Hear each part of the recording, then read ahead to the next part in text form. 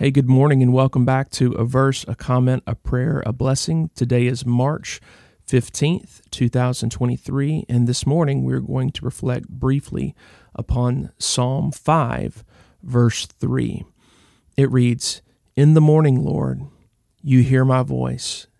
In the morning I lay my requests before you and wait expectantly."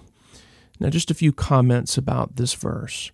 It's pretty short and simple meditation for us this morning. When we lay our request before the Lord, we must wait expectantly. This does not mean that we wait with presumption, but rather we wait with an expectation that is rooted in God's character and power. God reveals himself as both our Father and our Creator. He is both near to us with a fatherly affection, but also almighty, possessing all power at his disposal to meet us in our time of need. We do not bring our requests to someone who is unwilling to hear them, nor do we bring our requests to someone who's willing to hear them but unable to answer them. Instead, we bring our requests before our powerful Father. Because of who God is and what he is able to do, we can bring our requests before him with expectations that he will answer in the best way for our good and his glory. So to that end, I would invite you to pray with me. Father, almighty maker and creator and sustainer of all things, Lord, we bring our request to you this morning. Those requests may be for ourselves.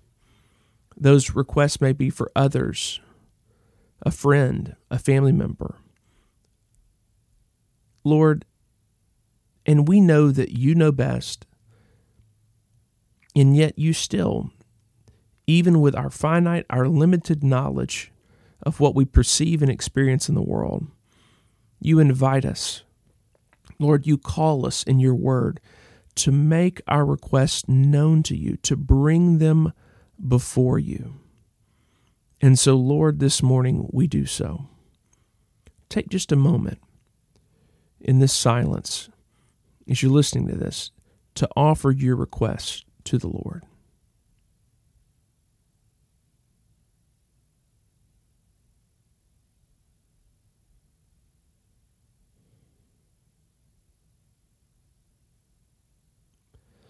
Lord, we trust you. And Lord, we bring these requests to you, Lord, with expectation that you are both good and you are powerful. We wait expectantly, Lord. We ask you to move. We depend upon you. Lord God, have mercy. Demonstrate your everlasting kindness and faithfulness in meeting us in our needs. We love you. We bless your holy name today. It's in Jesus Christ, matchless name, that we ask and pray. Amen. Now our blessing. May the God of peace, who brought the blood of the eternal covenant, through the blood of the eternal covenant, brought back from the dead our Lord Jesus, that great shepherd of the sheep. May the God of peace equip you with everything good for doing his will. And may he work in us what is pleasing to him through Jesus Christ, to whom be glory forever and ever. Amen. Go in peace. I look forward to you joining me tomorrow morning for another verse, comment, prayer, and blessing.